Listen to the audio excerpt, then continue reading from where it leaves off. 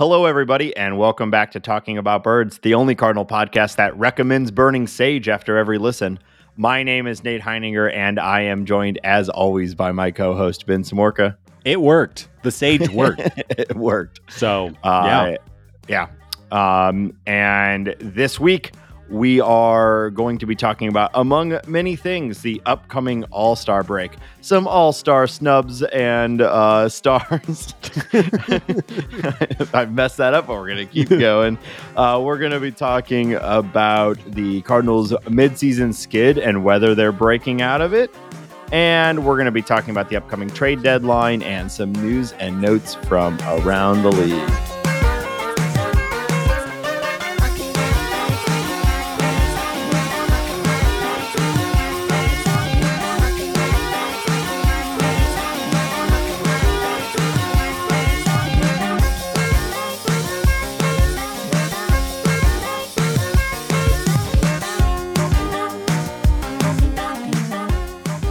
If you have an idea for the opening joke, tweet at Talk About Birds. Ben, we haven't done this with just you and I for a couple weeks now, and I gotta say the energy is terrible. I feel a little silly today. I don't know why. This cannot be a silly episode. It's going to be a bad ep. So sorry. Get off now. Just get off the train. Yeah. Smash that subscribe button, and then you can hang out. and then disappear forever. Mm-hmm. We are super appreciative of the two guests that joined us over the last two episodes, Daniel Shopdahl and Kyle Reese, and that's something I think we're going to try to do a little bit more often as we progress through the season. I can only talk to you so much. I mean, it's ridiculous at this point. I think this is our 20th episode of the season, and I'm done 20. with you. Yeah. I would say that it's been 20 too many episodes, except for the ones with Daniel and Kyle. Those were pretty good. So all of the other ones have been trash. But agreed. It has been a lot of talking, and so I guess we've already started this one, so we might as well finish this one up before we reevaluate our futures. But we want to have other voices, other perspectives on the show. People who actually know what they're talking about, like Kyle and Daniel. Adds that degree of intelligence to the show that I think is severely lacking. Yeah. Cleanliness. Although Kyle making a cocktail in the middle of the episode is a degree of professionalism that I hope someday to ascend to. I was thinking like Don Draper. That's where I was coming from. You're making a cocktail while you're making a point, and you kind of stir it once your point has been made, and then I don't know, go be mean to a secretary or whatever Don Draper does. I think that's what it is. Did you ever watch Mad Men? I did, actually. I watched a lot of Mad Men. I'm a fan. Nice. I had my art history professor in college was like, if you're not watching Mad Men, then you're not appreciating narrative art. Okay. It's like, okay, all right. Glad this is the college education for you. So yeah, I'm paying for this. It's a good rec, though. I went and watched. I watched the first season. I enjoyed it. I have a hard time keeping up with most shows, but it's good. Sure. Yeah, it's good. Like I have like Breaking Bad, also a good show. Sopranos, I think pretty good. End of list. Yeah, that's pretty much where it starts and stops. Those are the good shows. Those are the good ones. Well, this is the kind of content our people come to us for. It's 2 episodes in a row now, too, where we've talked about TV shows. Yeah. Oh, but let's talk. I started watching The Bear. We don't need to talk about it, but based on Kyle's hard sell, I started watching The Bear, and it good. I like it. Yeah. Nice. You're like, I like Bear. I watch Bear Show. Well, really, the show's about beef, and there's a whole bunch of really just sexy food shots, and I mean, that's all I need to get me going. Yeah. It's great. Some nice beef content. Mm. Yeah. Sorry for the mouth speaking noises. Of nice beef content, let's talk about the Cardinals. We had a beefy showing last night. The Cardinals taking game 1 from the Dodgers. We've talked a lot about, we've said multiple times, who's the toughest team the Cardinals have played this season. And I think like current form Dodgers are that, right? Yeah. They are on quite a streak. Hard to say they haven't been the best team in baseball for like 5 years straight now. Kind of got lucky on the starting pitching matchup last night as far as who you could possibly face when you play against the Dodgers. But it was quite the game and quite the win. And I think really we've got it up top here because everyone was talking about it last night, and maybe one of the biggest innings and biggest performances we've seen of the year was our personal friend and favorite, Packy Naughton, coming in, bases loaded, nobody out, 1-run game. I mean, can you get more high leverage than that moment? No, and I think Cardinals fans are probably all. I was definitely surprised that he was even the call out of the bullpen. Ali Marmol did say after the game that Genesis Cabrera was unavailable, so they were kind of not necessarily forced into that position. But he, I think it was one of those situations where it's like, all right, prove yourself, kid. And he talked about this in the post game. Packy did, talking about just coming in, being aggressive, throwing strikes. There's obviously no room for mistakes when the bases are loaded in a game like that. And I think we're seeing, it's hard to put into words. I don't know exactly how to qualify what we're seeing out of Packy, but him hitting mid 90s is not something I expect to see. You really, I think you kind of highlight the curve or the slider or curveball or slurve or whatever that pitch that he throws is. That's kind of the highlight pitch. But for him to come in and get people out with the fastball the way that he did, I thought was really exciting. And, that's probably in combination with the fact that people are aware and maybe afraid of the breaking ball, whatever that breaking ball is. Maybe, they have that in their head. But I think that Max Muncy at bat last night was telling. That is all you need to know. He threw 2 of those breaking balls to start it off and then kind of went after him after Max laid off those pitches and got it done. And Max Muncy's been having a really down year. But I think, I don't know if I would necessarily argue this very strongly at this point in the season, but I think early in the season, you could make the argument that the Dodgers were set up to have one of the best offenses of all time, from a run scoring, on base percentage, WRC plus, whatever. Now they've had some players underperform. Justin Turner's kind of come on lately. Cody Bellinger has, I thought maybe he would bounce back. That's not happening. But yeah, I mean, all the power to Packy. Like, not what I expected, not how I expected him to be deployed. He stepped up, and his name is fun to say. Yeah. I mean, you're hoping there for the double play to tie the game, and then maybe you get out of it from there. You at least, I'm an optimistic watcher. I'm always thinking, how can you get out of this? And even for me in this moment, I was like, all right, just give up the one and let's get out of this inning with a tie game and go from there. And it was incredible. Not to mention, we're talking about high leverage. You've got Nelly in the stands. You've got Dodgers legend Albert Pujols has put on a big game. There's a lot of outside factors going on here to add to the stress.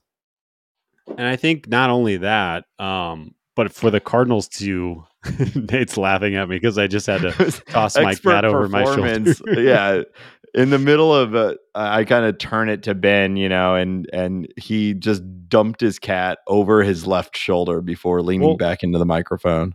Before I make my point that I've now mostly forgotten, the issue with my cat, and I love her to death. She's as sweet as they come, and she's brilliant. She's very smart. She likes to sniff candles so closely that she'll burn her whiskers. So I have a candle burning in front of me, and she was going for it. So I'm trying to talk while also saving her whiskers. Being a cat dad isn't easy. That's a real sign of intelligence. She just likes the way they smell. Yeah. What the hell was I? Oh, yeah. So sorry, Moans. For the Cardinals to put together the pitching performance that they did using everybody, I thought it was interesting that they actually used an opener, Jordan Hicks, who was moderately successful, and then pass it off to Liberatore. I think it is on one hand. Oviedo in between there though. Oh, sorry.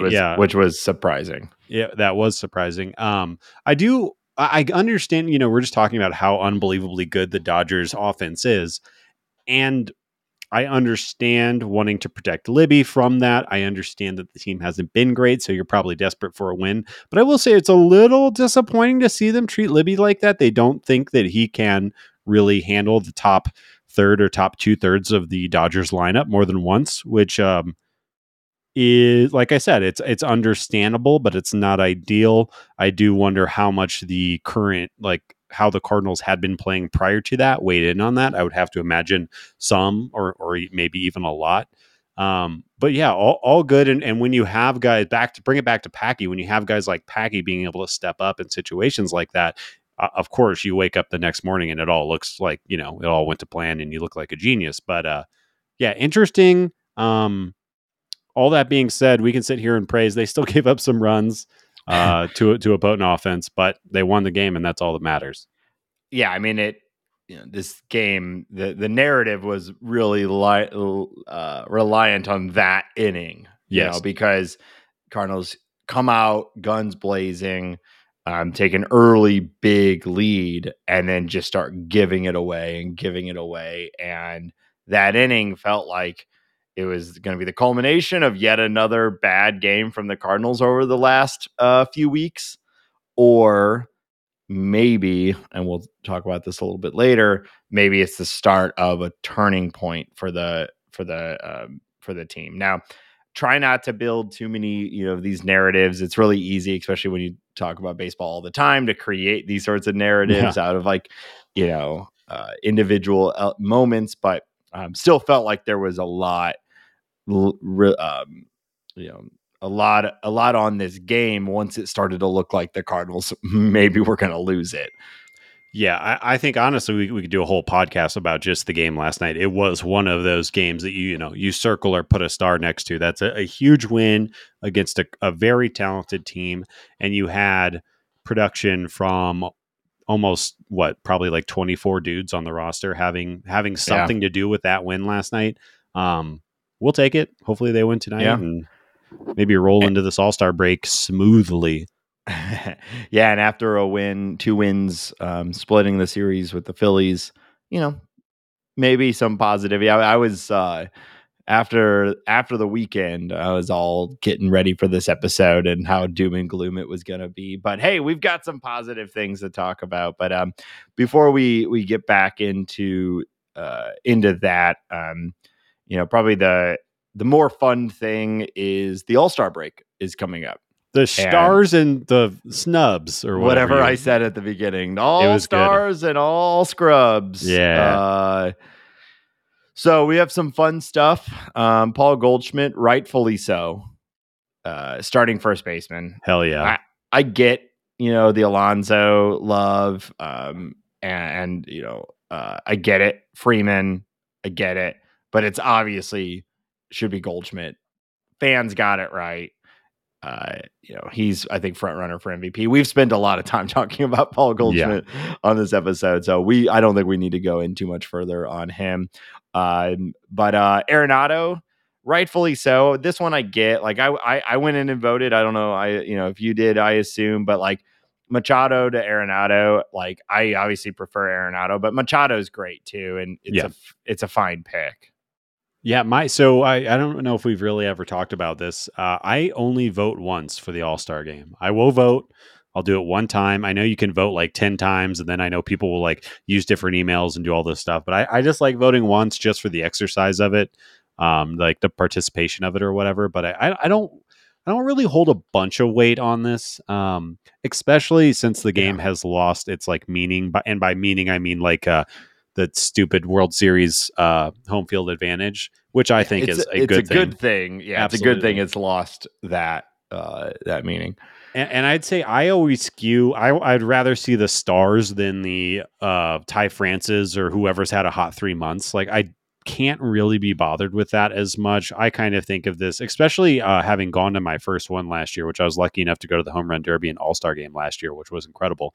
You really just want to see the stars. You want to see their personalities. You want to see them kind of have fun with it. I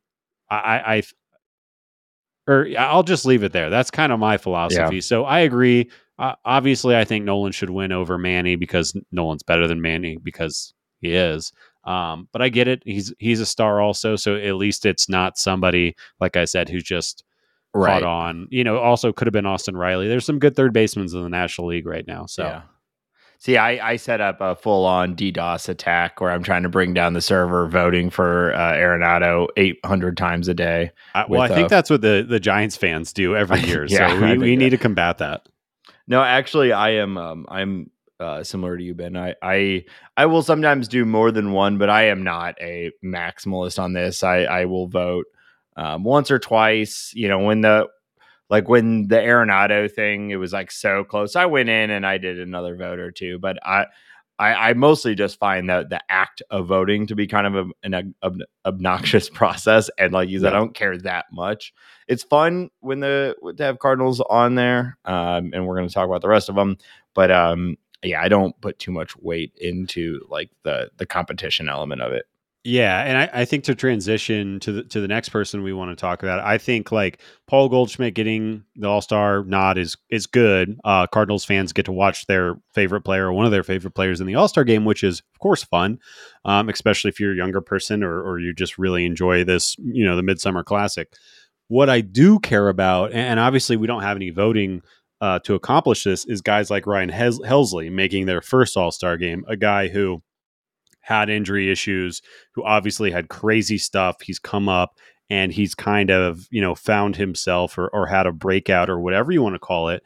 But he's been the best reliever on the planet, one or two best relievers on the planet this year.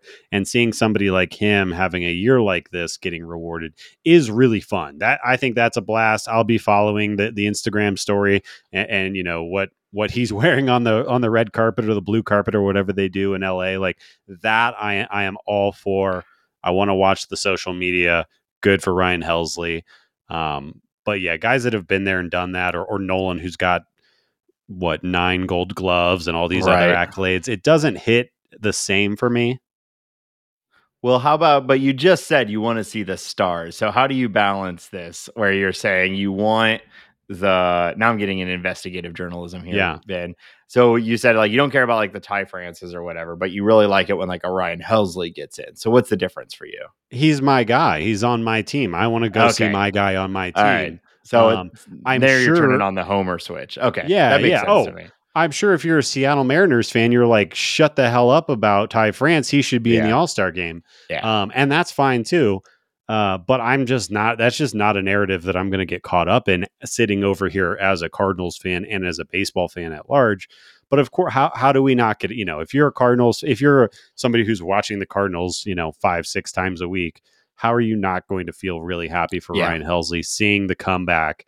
And also, it's very easy to fall in love with a 103-mile-an-hour fastball that seems like it doesn't lose any It's neat. height from gravity. Yeah.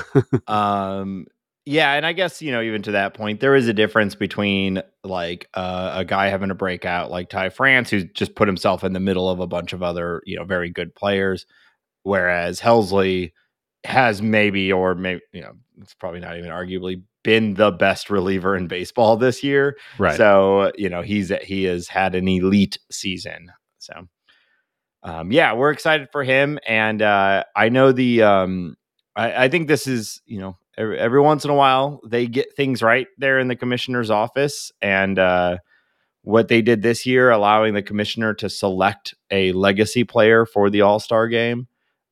I think it's so smart. That's exactly what the All-Star game is supposed to be about. Like you said, it's celebrating the stars of the game and recognizing the new stars, but having they also did it in the year where they have like such obvious choices. I Right. wonder, where they're going to go with it, even like as soon as next year. But having Pujols couldn't be any more obvious. The next most obvious in the NL would be like Yachty, but you got to go Pujols in that out of those two for these purposes. as he just became third all time in extra base hits. Truly insane. And then Miguel Cabrera in the AL, even though he's intends to play for a little while longer, still great pairing. Have those two be in the All-Star game. Super smart, and I'm excited. I hope they both get a late inning at bat just to give them a shot, just to see him on that stage again. But I'm Yep. excited. Yeah, I think I would be shocked if they both don't get at least a pinch hit appearance or something like that. I'd love to even see them take the field so that they can get their round of applause. But yeah, you'd think that this will be. Yes, first off, totally agree with you. I think they nailed it. These two players should be celebrated. They're some of the two best hitters of all time and definitely of the past 2 decades. Why not take more time to celebrate them? And guess what? Like Tigers fans can go watch the All-Star game and have a real reason to watch it this year. They get to see their great player over the last 15 years celebrated. Yeah. And the Tigers don't really have a lot else the fans don't have a lot else to celebrate. So I think that's great. And I like that the All-Star game is for every MLB fan. I like that every team is represented. I like that every guy kind of gets a shot, generally. Yeah. That's what this should be. It should be a little celebration, and especially with how good the home run derby has become since Yeah. the format changed. Like that's kind of the event, and then the All-Star game is kind of like, hey, everyone's just having a good time, joking. Mike Trout maybe will have some fun with Pujols or something like that at some point. We'll all be sending out those gifts later on Twitter or something. I don't know. I like it. Yeah. I genuinely enjoy the All-Star game and the home run derby. I think it's fun. I think they do it pretty well. I would love to see other versions of like what the home run derby does for sluggers for other skill sets within baseball. But of course they're even more likely to be injury, like I'm I, thinking like a velocity contest, a like a like a batting practice, like catching fly balls. You're trying to set up for crazy dives, like who can yeah. make the most catches in a minute or something like that. Where you I've just showcase the strengths of other types of players. I've always thought a fun like mini game or maybe something to preempt the home run derby would be have some all-star outfielders do like a long distance accuracy throwing contest, and you Yeah, could be really silly with it and set up stupid targets or milk jugs or something like that, and see, we could watch I don't know who's got a great arm in the outfield right now. We could watch Dill Carl, although I guess he's not an all-star. Um, but Acuna, we could watch Acuna, try to hit a milk jug from 300 feet out or something like that. And he yeah, gets 10 points if he does. I don't know. Yeah, I totally agree. The NBA, they have the dunk competition, and NHL has a bunch of skills competitions. I say, yeah, go for it. Get creative. hell, just even like a straight up like 100-meter dash between some of these true speedsters. You always talk about these guys' speed and you see it in game action, but it's different than like what's their straight up sprint speed. I think that'd be Oh yeah. fun. Yeah, I'd love to see like Jazz Chisholm versus Acuna or something like that, and see who wins a 100-meter dash. Or yeah, that would be a blast. Yeah. Yeah. But as it is, the home run derby is maybe, one of the most iconic sports challenges in all of sports, and the newer format from the past handful of years is fun and better. And I think the All-Star game not meaning anything is ultimately good for it.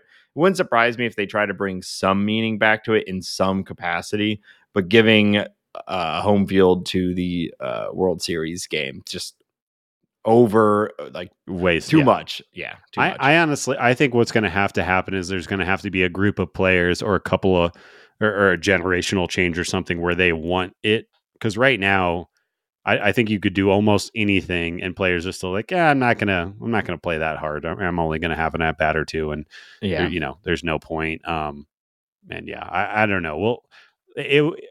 I wonder if like even Mike Trout or somebody at his stature, Aaron Judge, would be like, I'm here to kick the NL's ass. They're going down. If it We're would playing change our it. best players the whole time. Like, I wonder if even that, if the NL would be like, oh, okay, well, we're going to let Albert hit and kind of have some fun. And Yeah. like, I don't know if anything would change that unless, like you're talking about, they change like the reward system. Yeah. I don't know. I guess we'll see. Let's talk about the home run derby. Well, What I was. really quick before we move on from that, I need to point out Tommy got snubbed. Unbelievable. And Yeah. what I propose, I have two proposals actually about the All-Star game, and then we can move on and we'll stop talking about this. All right. Thank you for bringing your proposals forward to the board. We'll Of consider course. them. Ben's got a big. He's got a big dry erase board. He's got flow There's video of charts, this. spreadsheets. I hate you. We'll put them in post. There should be a utility position. Yeah. Just because you don't have a certain amount of at bats at a certain position, that shouldn't mean that you don't get a spot on the All-Star team. Tommy Edman obviously would be a poster boy for that, but there's been years and years where I just think that should exist. I also think that the DH voting system is stupid. I don't think it should have anything to do with how many at bats you've had at the DH position. I think I would propose something like the whichever player got the most votes but did not get a starting position should be the All-Star DH. Because the way that the DH is used now for 99% of teams, other than maybe the Astros, even the Astros, actually, they have Jordan play the field a lot. The DH is just kind of a moving wheel where people get a day off the field, but they can still hit. So, like I said, I think that it should be the highest vote getter that did not win their position should just start the DH for that game. And I was curious to see if that would work out well this year, and I think it would. Those two people would be Pete Alonso for the National League and Jose Ramirez for the AL, both deserving of starting the game. Put them at DH, and we don't have this stupid thing where William Contreras is starting DH for the NL with what I think he's got like 140 something at bats this year from the DH position. Like that, it's just stupid. And then you get to reward another guy for having a great year and getting a ton of votes. Well, thank you for bringing your proposals forward. We're definitely going to consider these. I appreciate the time and effort you put into this. Thank you. I can tell that you care, and I that's feel what's like important. You're talking down to me. No, I agree 100% with you on both of those. All right. And I happen to know Rob Manfred is a listener of the show, and so I expect these changes. Get your shit together, Robbie. Come on, Fred. Bob? Fred, Bob, Man Bob.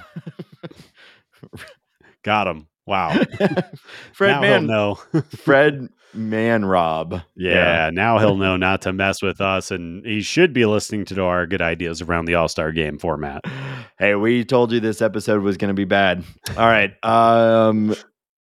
So let's talk about the home run derby. I had hoped that we would have the final rosters for the home run derby by the time we were recording this, and we could do kind of a draft, and which we've done in the past, and that's not going to work. We don't have the full rosters just yet. But why don't you want to give us a rundown on who we have? Yeah, and who's your pick out of the current contenders? Well, I think anybody who pays attention to the home run derby, like Pete Alonso, has to be the number one seed. He has won the past 2 years easily, as easy as I can ever remember somebody winning the home run derby. Yeah. Even though I do find him personally obnoxious, especially after some of the stuff this year. Whoa, Ben, he's a big tough guy. Well, he could he'll put you in the hospital if you keep talking about him this way. I'm sure that he could. But yeah, I think he has to be the number one seed pretty much until he gets knocked off.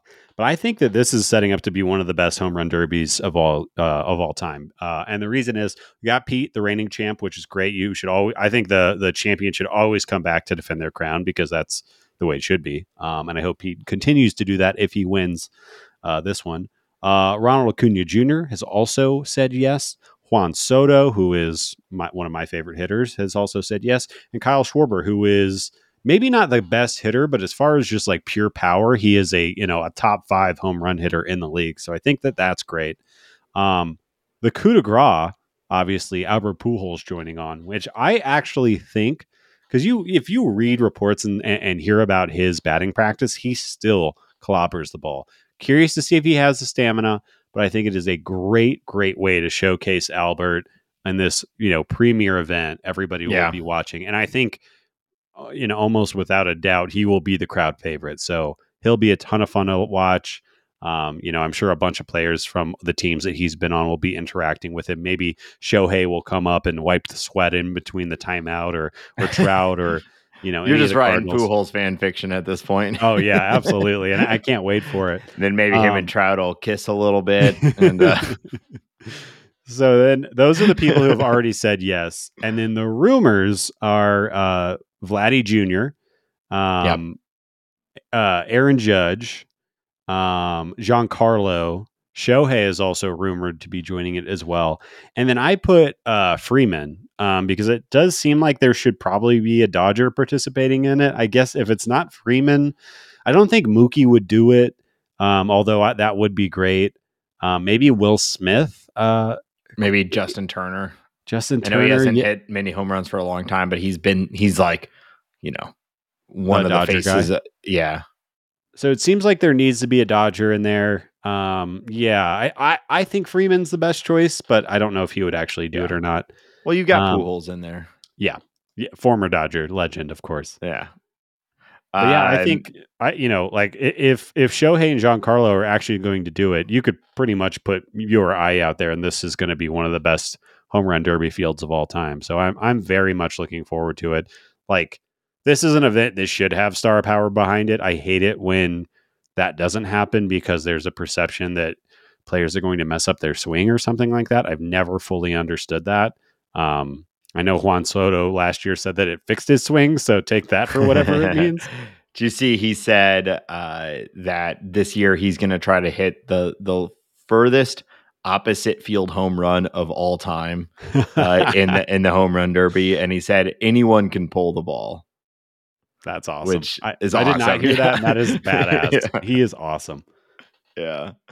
Yeah, I think it was Edmonds in the broadcast was saying that that guys will be really sore the next day from the home run derby, sure, which makes sense, and because you're ripping it way more than you normally do, and that in today's game where everyone is so amped up and trying to be like peak performance at all times, like there's a lot of guys who would rather take these 3 days to be off rather than, or like only play a couple innings like the All-Star game normally is, rather than overexert themselves and go into the second half of the season without the rest that the rest of the guys got. But as a fan, I'll say, whatever, get over yourself, get in the home run derby. It's way more fun for everyone. It is. And it's like I said, it has become the premier event. You should have the big stars in it. Because I think like Mary, my fiance, she cares about the home run derby. She does not care about 99% of other baseball things, unless the Cardinals are in the playoffs. So like I think it crosses bridges with folks that aren't necessarily baseball fans. So show them the best. Show them what we got. Maybe you'll catch a fan, or maybe they'll see Shohei for the first time and say, "Holy crap, I need to watch some Angels games because this guy is incredible," or whatever. He should be in everything that they possibly can put him on. Agree. He's the best player in the game and really the face of the game. So get him in the home run derby. It'd be awesome. Hail yeah. Well, we'll see. We'll talk about it next week when we come back. So let's go back to talking about the Cardinals. You know what we should do, Nate? Sorry to interrupt. We should do the home run derby draft, and we'll post our draft results on Twitter, and we'll talk about it next episode while I kick your ass. Okay. Well, hold on. No, not that last part. You said yes. Damn it. No, I have to get my ass kicked. Yeah, we will do that once the full roster's out. We'll come up with our draft, and maybe we'll do it live. We'll do it in the Bird Scored. There we go. And then we'll post it on Twitter too. So hell yeah. All right, let's talk about the Cardinals. So we talked about it a little bit earlier in the episode. Like, I mean, it's been bad. We were talking about it last week with Kyle. We were on the edge of the cliff with our conversation with Kyle. It was looking dreary. It was dreadful. It was bad. And the first half of this last week, did not give me any new hope. It was there's no Luke Skywalker here, no I new was hope. waiting for the there you go. I set him up and knock him down for myself. But uh and we the first two games against the Phillies, a team that the Cardinals should beat, looked bad. And then suddenly we're on a 3-game winning streak, 2 games against the Phillies and 1 game against the Dodgers.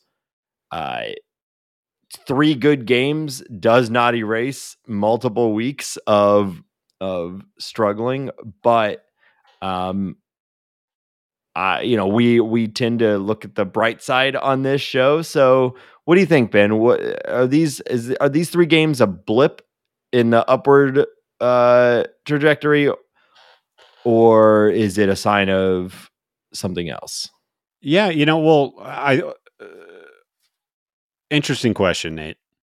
What I'll Thank say you. is it is not a good idea to rely on your entire bullpen and the bottom third of your lineup to win games.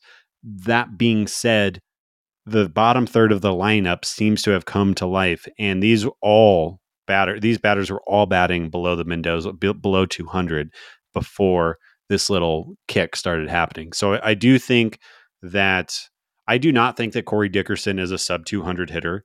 Albert Pujols might be, but there should be power behind it. I do not think that Lars Nootbaar is a sub 200 hitter. I do not think that Edmundo Sosa is a sub 200 hitter. I don't know if any of those players are great hitters, but they're not that bad.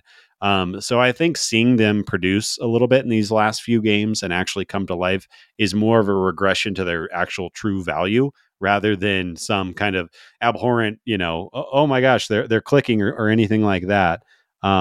So that's kind of my high level thought on it. What I do think is interesting is Albert has definitely made an adjustment that is very quantifiable. He is hitting the ball hard. He's being aggressive. And I think we all agree, if he's used smartly, sparingly, and put in good situations, and he's looking good at the plate, then that helps the team out huge. He can still hit bombs. Outside of that, like I already alluded to, Dickerson and Nootbaar are not 150 hitters or 180 hitters or whatever they were sitting at. I don't know what Nootbaar is going to end up at. Obviously, we're seeing Dickerson on the downside of his career. But seeing them both hit the ball and it actually carry, we saw Dickerson hit a ball over Cody Bellinger's head, who is a phenomenal center fielder. That means that ball carried like crazy.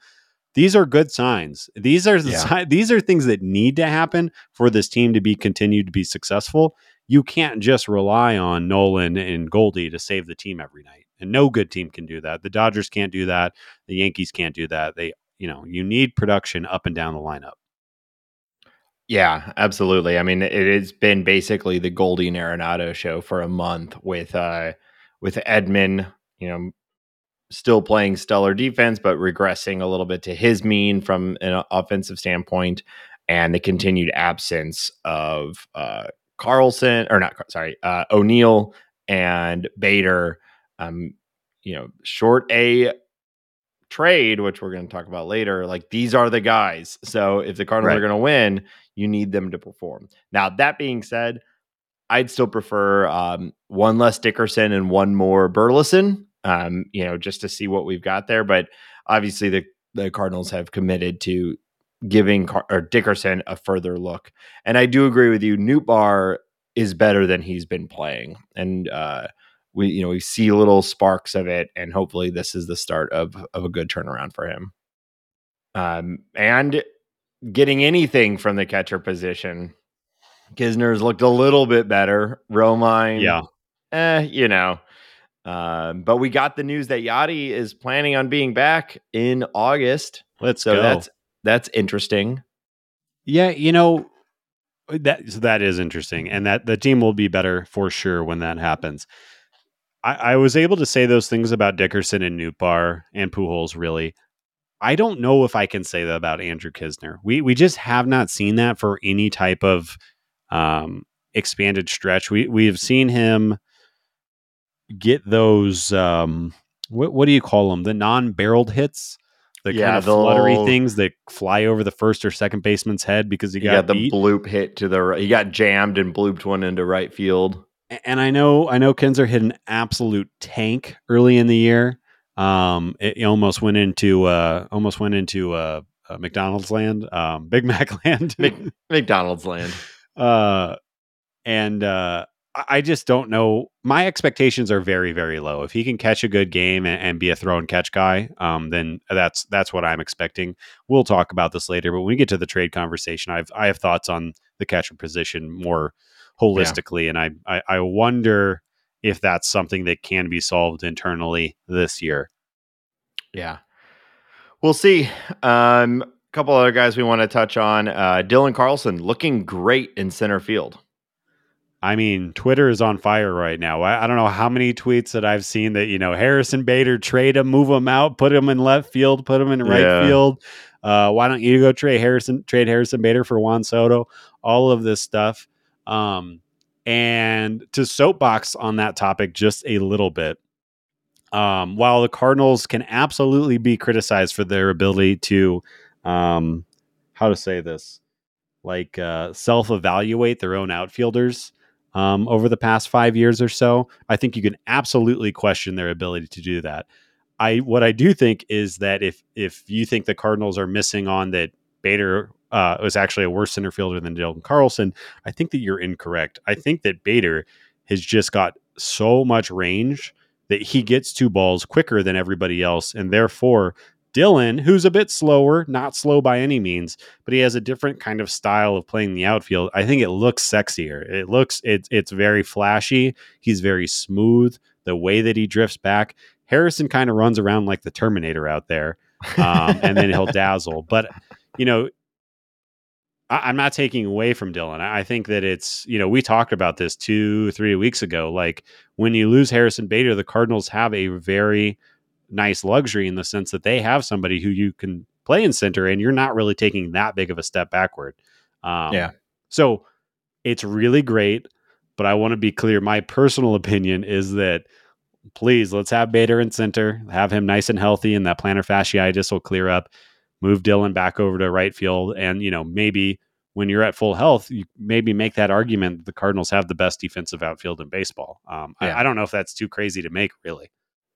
Yeah, I know when Carlson first came up, and you still get it a little bit. He got a lot of comparisons to Carlos Beltran, who also had that similarly.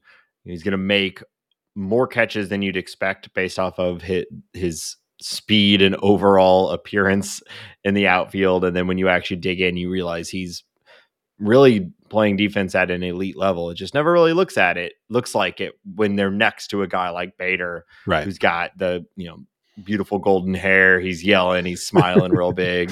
And Carlson's just like humdy dum, making an elite level catch and then throwing the guy out, getting the outfield assist because no one expected me to make this catch. Yeah.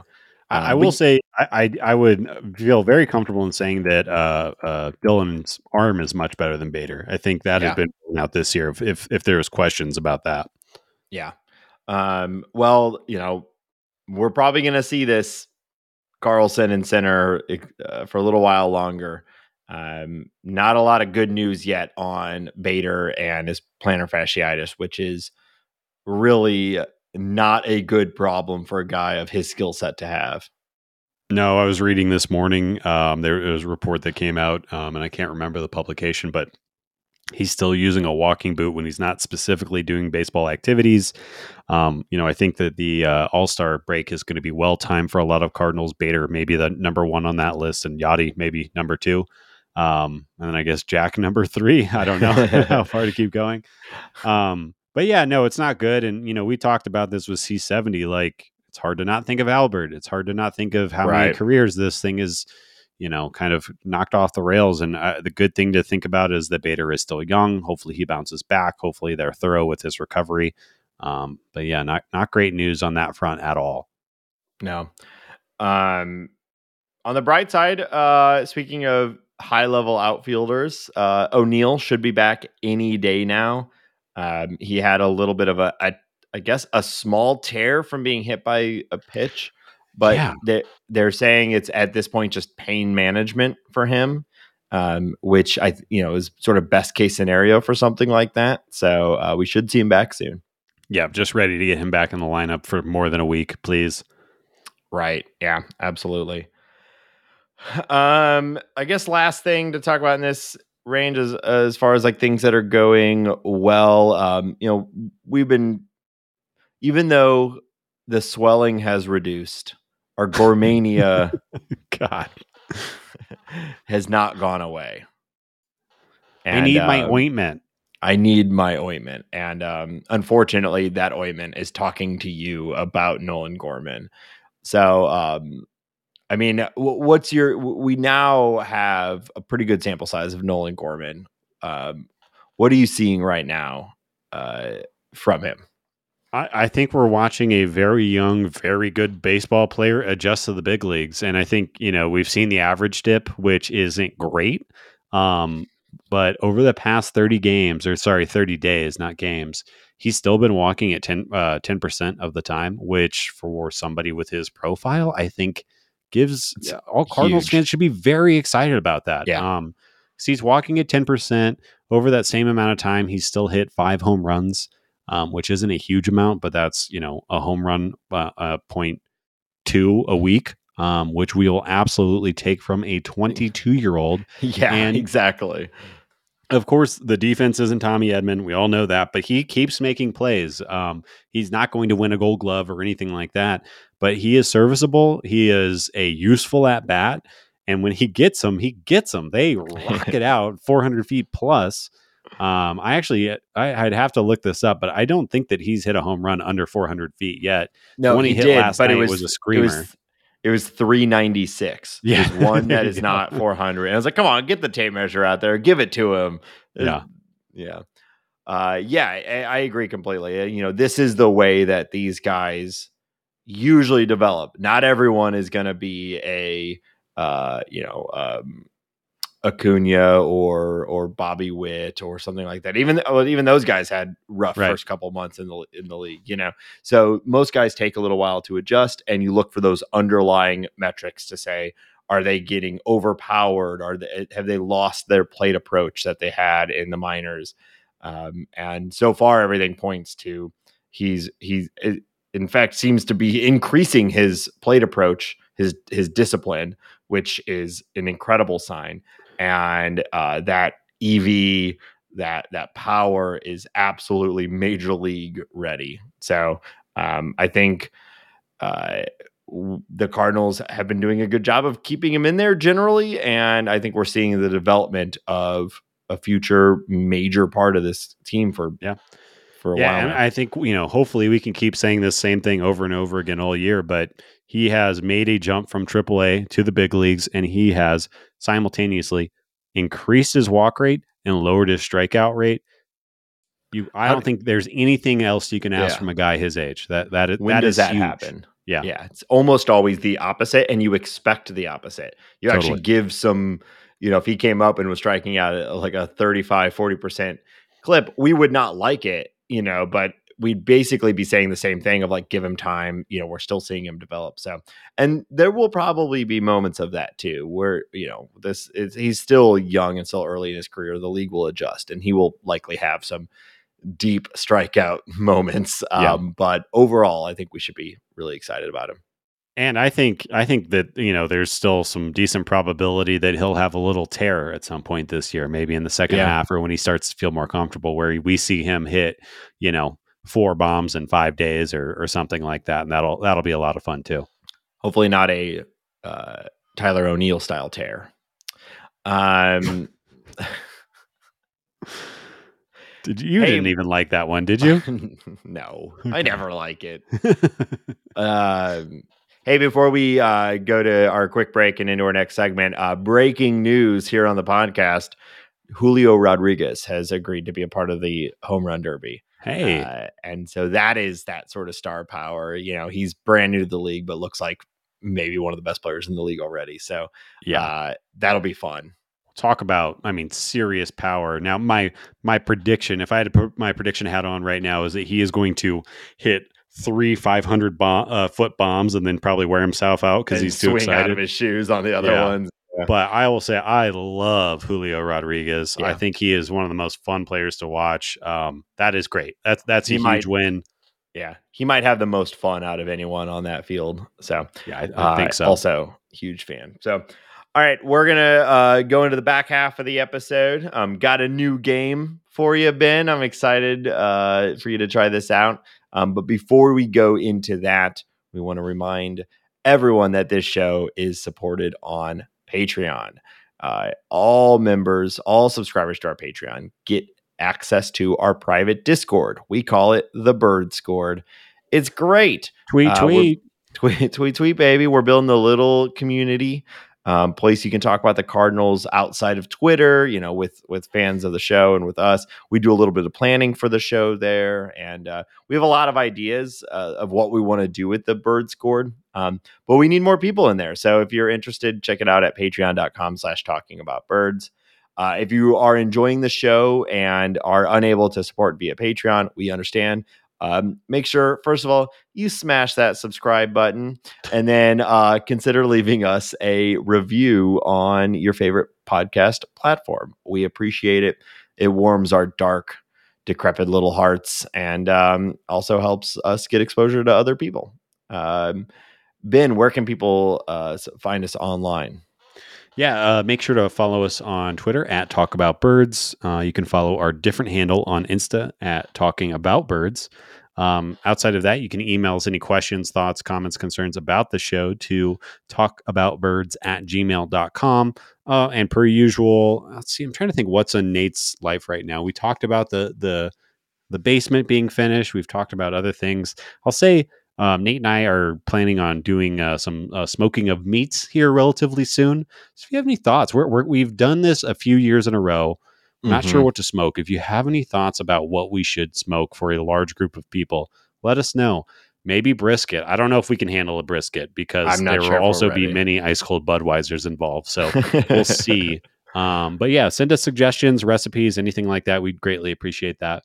And yeah, just reiterate, if you are a listener and you haven't yet left a review, please do. Like Nate said, it helps us out, helps us reach out to other people, and we appreciate it. Even if you want to be mean to us, it helps. So thank you. Actually, no, 5-star reviews only. I take that back. Yeah. Don't be mean to us.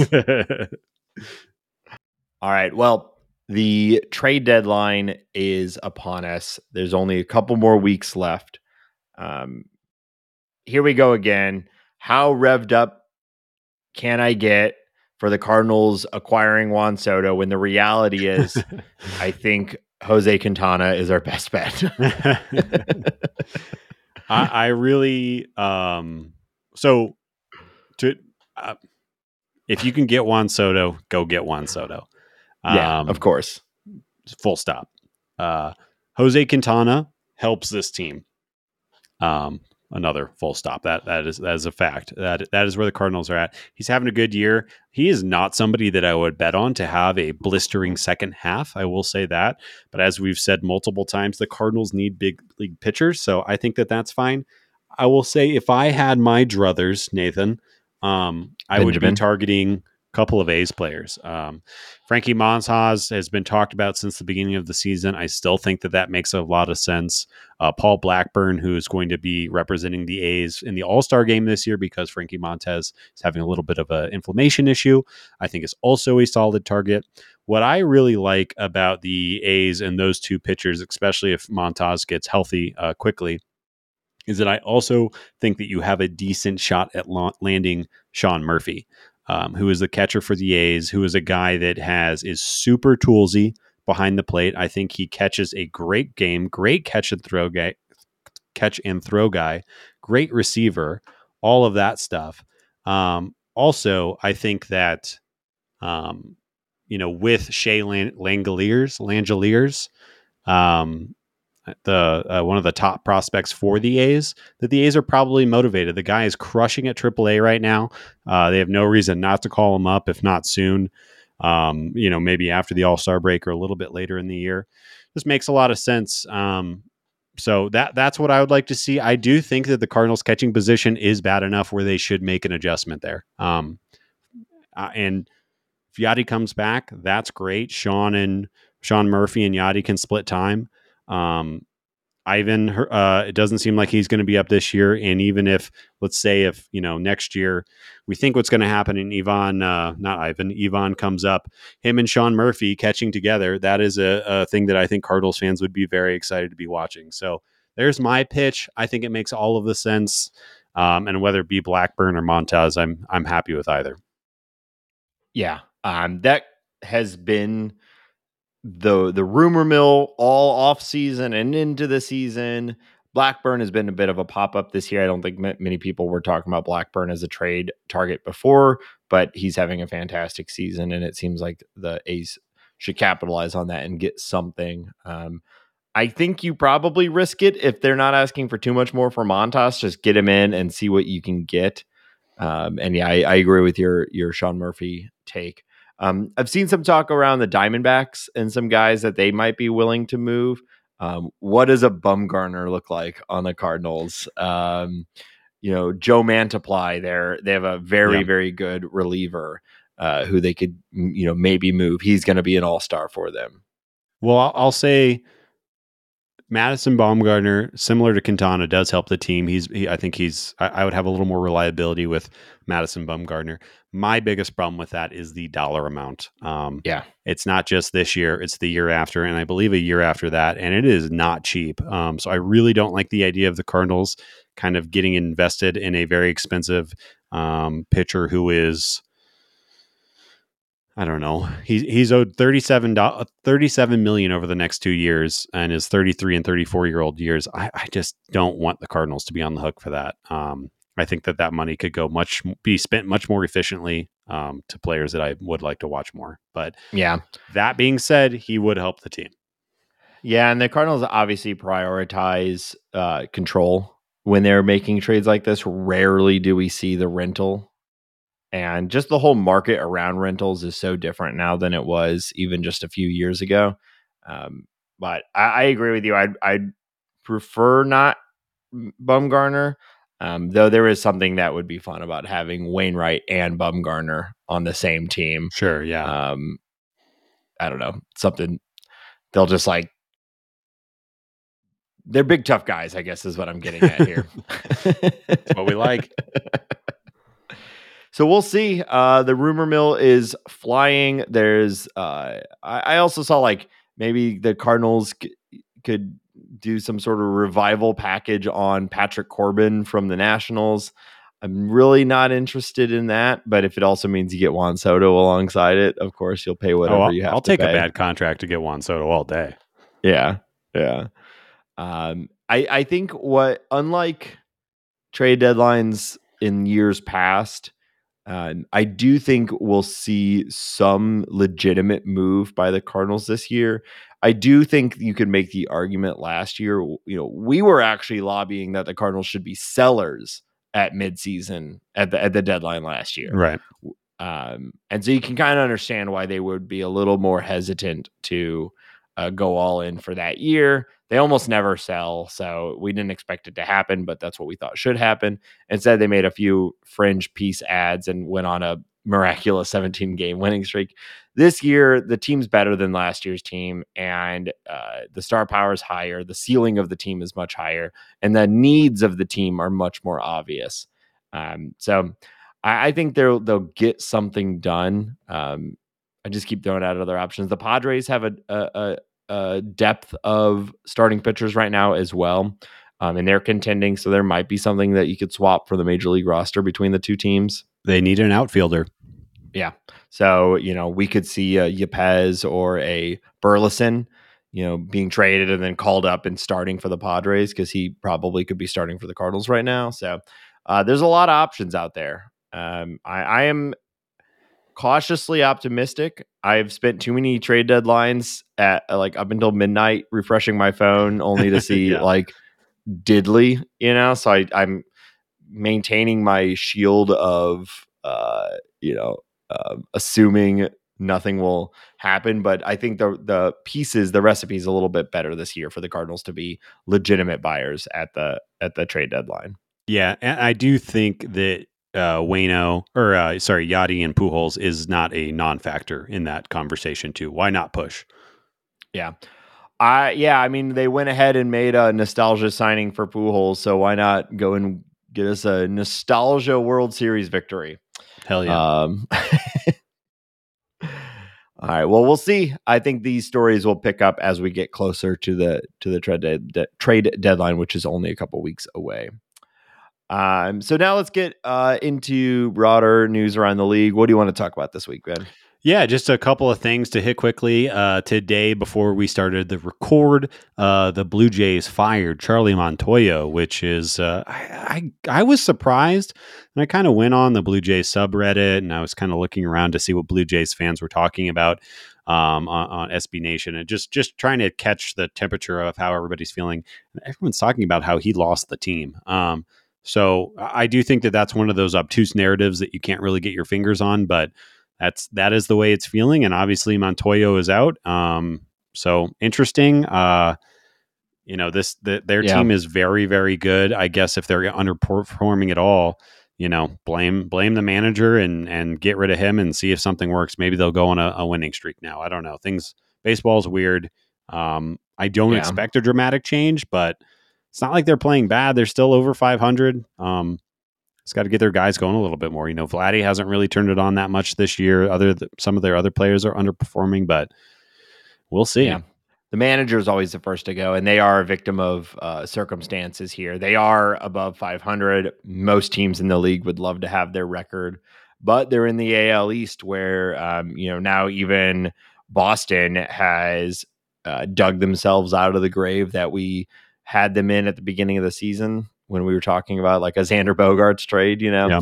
And then even the flippin' flappin' Baltimore Orioles, what a ride. They're at 500 now. So every team in the AL East is at 500 or better. And so they're looking for a spark plug. I mean, if you remember last year, the last 2 months of the season, besides the Cardinals 17 game winning streak, like the story was the Blue Jays and their rise. And it felt like, okay, like that was the coming out party. 2022 is the year where they actually compete for a playoff spot or the division. And here they are at midseason in fourth place, which sucks for them because, again, they have a better record than most of the other teams in the AL, but it is what it is. So you're looking at your team and you're like, we're not where we should be, but we're not bad either. So what do? The Cardinals actually have this problem all the time too. Like, how do you upgrade a team that's stacked with at least average to above average players, if not stars who are underperforming? Bo Bichette also having a good season, but not great. So I guess all they could do is fire poor Charlie Montoya, and he'll probably land somewhere, but it sucks for him. But who knows? Maybe the next guy can come in and help him out. Yeah, you kind of already mentioned it, but just to reiterate, the O's won 9 straight to get to 500 for the first time since 2017. So good for them. All I really have to add to that is that I hope rather than trading Trey Mancini, that they add a little bit to the team, kind of give the guys, reward the team for their play. I think it's pretty awesome. Good story, bad ownership, but we'll see what happens. This has become a mini talking about other birds section.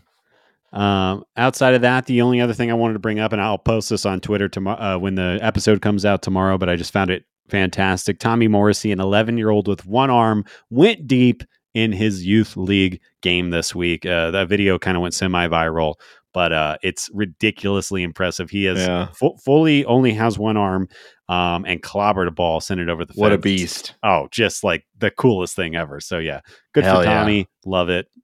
Good luck, buddy. Get that man a contract. Hell yeah. hell yeah. Why I'm saying hell yeah a lot today. I guess I'm hell yeah, brother. I need to go to bed. Yeah. I was going to say that. You look like trash. Thanks, Val. Well, speaking of trash, that'll wrap up the main part of this episode. But as we always do, we've got a little game to play. And I got a new one for you, Ben. I got a new one. I got a new game. So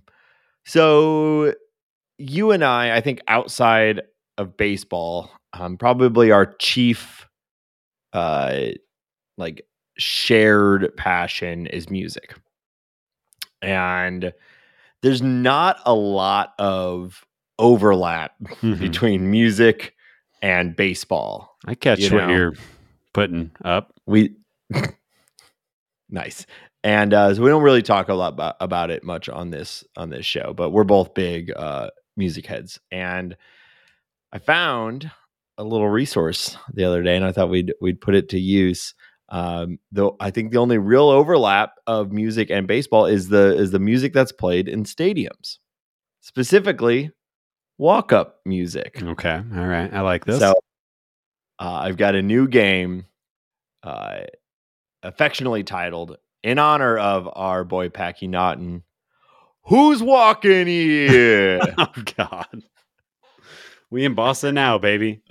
So who's walking here? Here's how this game is going to work.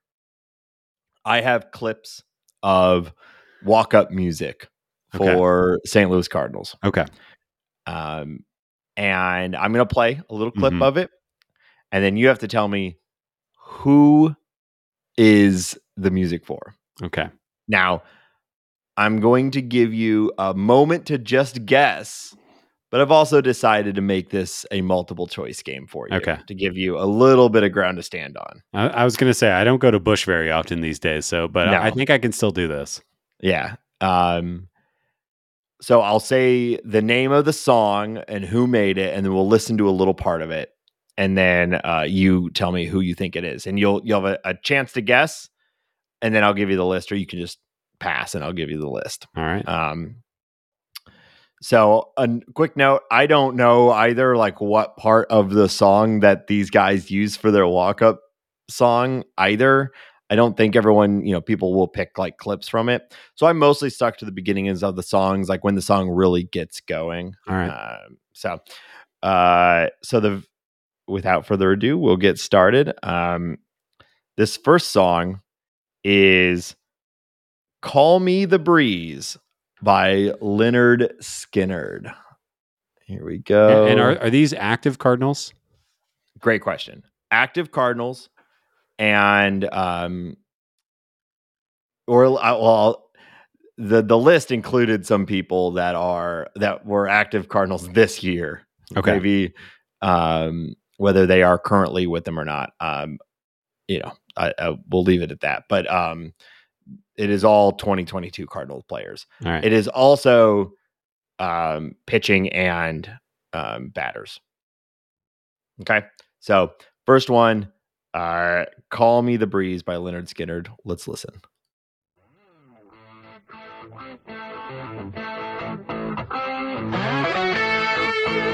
Great song.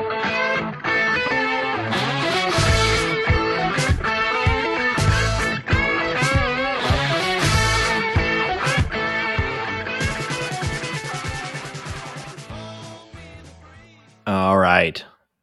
Indeed. Great song. Do you want to take a shot in the dark, or do you just want the list? Yeah, I have absolutely no idea. All right. I'll tell you who my shot in the dark is, though. Just guessing on vibe. Brendan Donovan. No. Your options: Paul Goldschmidt, Steven Matz, Adam Wainwright. I would think that Adam would go more country than that. I know it's not Paul Goldschmidt because Paul Goldschmidt has a very strange, Christian pop rock song that I've looked up because I was trying to figure out what the hell it was. So I'm going to go with Steven Matz. You got it. Yes. Steven Matz, Call Me the Breeze by Lynyrd Skynyrd. Good choice, Steven. Yeah. All right. On the very opposite end of the spectrum, we have Sweet Sweet by Travis Scott. Oh, I think I already know the answer, but you can play the song.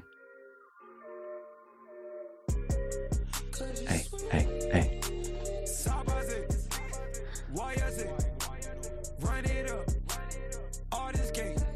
I like Travis Scott. I can't really listen to him anymore after the whole thing that we don't need to bring up that happened. But Nolan Arenado. You are correct. I was wondering if he used that in Colorado or not. So he changes it every year. But okay. I just know, me and Nolan are tight, and I'm a hip hop fan. So there you go. I like the hip hops. You like the hip hops. I like hip hop, and I don't care who knows. Okay. All right. This next one is Lion by Elevation Worship. Okay, now I think I already have an idea. Great I am, King of angels, Son of man, voice of many waters, song of heaven's throne. Say, not my kind of music, but to each their own. You like what you like. That's totally cool. I'm going to have to go. I know it's one of two guys, or at least I'm fairly positive it's one or two guys, but I'm going to go with Paulie Goldschmidt. It is not Paul Goldschmidt. Okay, I'm going to make my second guess, and if I get it wrong, I think I'll just take the L on this one, and you can read me the list, and I'll just take the L. But I feel confident, so I want to shoot for the stars here. Tommy Edman. You got it. Yeah, it's Tommy Edman. Okay, nice. Okay, I knew it was one of those two guys. How'd you know that was Tommy Edman? Just do you remember hearing it? A similar thing. I remember hearing that song. I think it was just on a broadcast and being like, what kind of pump up song is this? And looked it up and then I knew it. Yeah. It's definitely a choice. Yes. Yeah. And again, the Christian pop rocky thing is just not my cup of tea, but Tommy, Paul, get yours. Yeah, you definitely. There are trends on the Cardinals, and I assume most baseball teams. There's like you either have like a Southern rock sort of camp, you have some deep Christian music, or some sort of hip hop, Latin infused hip hop thing, and like almost everyone's gonna fit into one of those buckets. Yeah, and then you get the funny songs. Like I know somebody had Inya for a while, and I like that's the route I would go.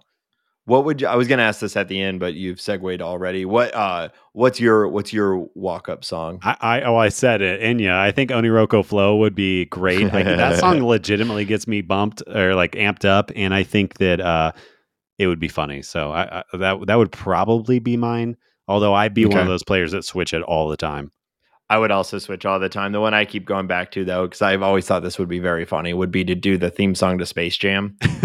Just like a theme song. Yeah, different sports. Yeah. Like pump up song is my pump up song for. Yeah, that's good. Everybody get up. I think it'd get the crowd moving, It's time to slam now. Yeah, everyone would get up because it's time to slam. Sail away, sail away. Yeah. People get amped for that. For sure. That soft world music people love. It's a bop. I like Inya. All right. This next one. I think this is exactly your type of music, Ben. Cool. This song is called Blueberry Faygo. It's by Lil Mosey. Yeah. Here we go.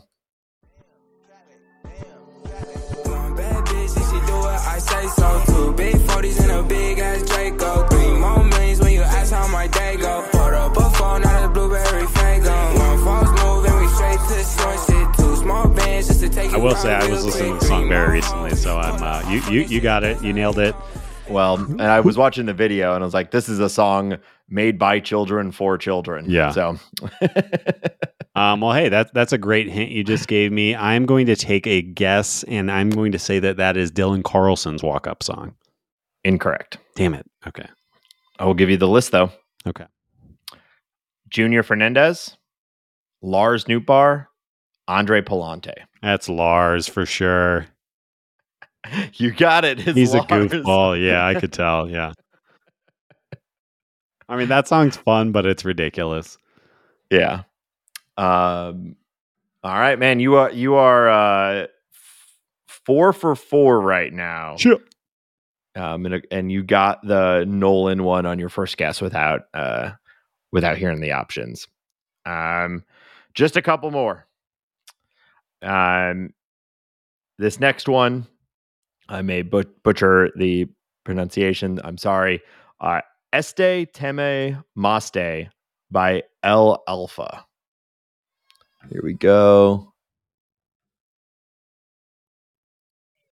De palomo y la macaste. Fue por eso que te mamaste. Te pasaste de palomo y la macaste. Te pasaste de palomo y la macaste. Te pasaste de palomo y la macaste. Fue por eso que te mamaste. Este tema te mamaste. Este tema te mamaste. Este tema te mamaste. Fue enterito que te lo chupaste. That's fun. Again, not music that is in my normal wheelhouse. I am going to make a guess and say that is Wanya Pez's walk-up song. Nope. Damn. All right. Your options. Inesis Cabrera, Edmundo Sosa, Jack Flaherty. I'll go Sosa. That's your first miss. Damn. Of the game. It is Inesis Cabrera. Damn. All right. That's cool. I like that song. I might listen to that again. Okay. Yeah, I thought it was pretty tight.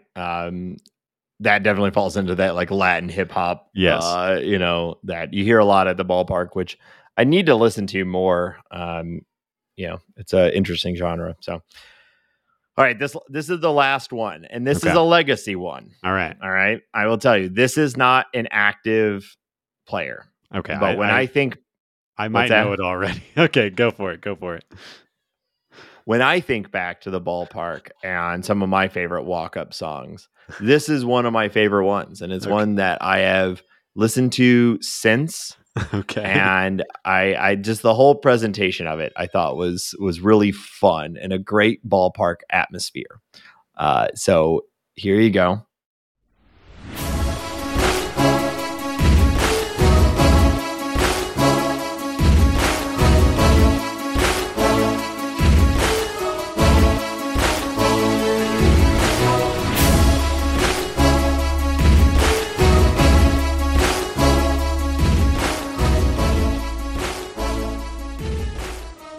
Wow. Okay, so before you did anything, I thought it was going to be cold beer on a Friday night. Pair of jeans that fits just right. Damn it. Matt Carpenter. It should have been. Matt Holiday, yeah, classic. Holiday, sorry. Well, hold on. I forgot to say that is 300 Violin Orchestra by Jorge Quintero. Okay. So, wow. I really have no idea. So I need the 4. I guess I'll just guess to guess. Is it Pujols? No. Okay. So your list: Ryan Ludwig, Kyle Loge, Trevor Rosenthal. Oh, was that Rosie's coming out of the bullpen song? It was, wasn't it? Yeah, it was. I do remember that now. You said it's always stuck with me and Molly as well. Like, the lights would go down and they had a whole synchronized lighting thing to that. And when he was, one of the best relievers in baseball, it was like, oh, hell yeah. It was a really fun thing to be a part of at the stadium. So, just that, that is crunchy and awesome. Yeah. So, you got 5 of 6. So I'm good. I'm smart. Yeah. Wow. It's nice to win again when I don't have anyone to compete against. Yeah, it's, when you compete against no one, you win every time, but you also lose every time. So yeah, I'm always losing though. Used to that. Yeah. So good job though. Hope you enjoyed the game. Hey, if you're out there and you have an idea for a game or just want to, make fun of Ben, tweet us at Talk About Birds. We're always interested in hearing new ideas, and we'll have more guests on in the future. We'll do more head-to-head competitions. I think that's a lot of fun as well. So another big week of games as we go into the All-Star break. Is the recent 3-game surge, is that the spark of a big second half, or was it a dead cat bounce of a collapsing team? We'll find out, and we will be back next week, as always, with another episode of Talking About Birds. And until next time, go Cardinals. Okay, thank you. Bye.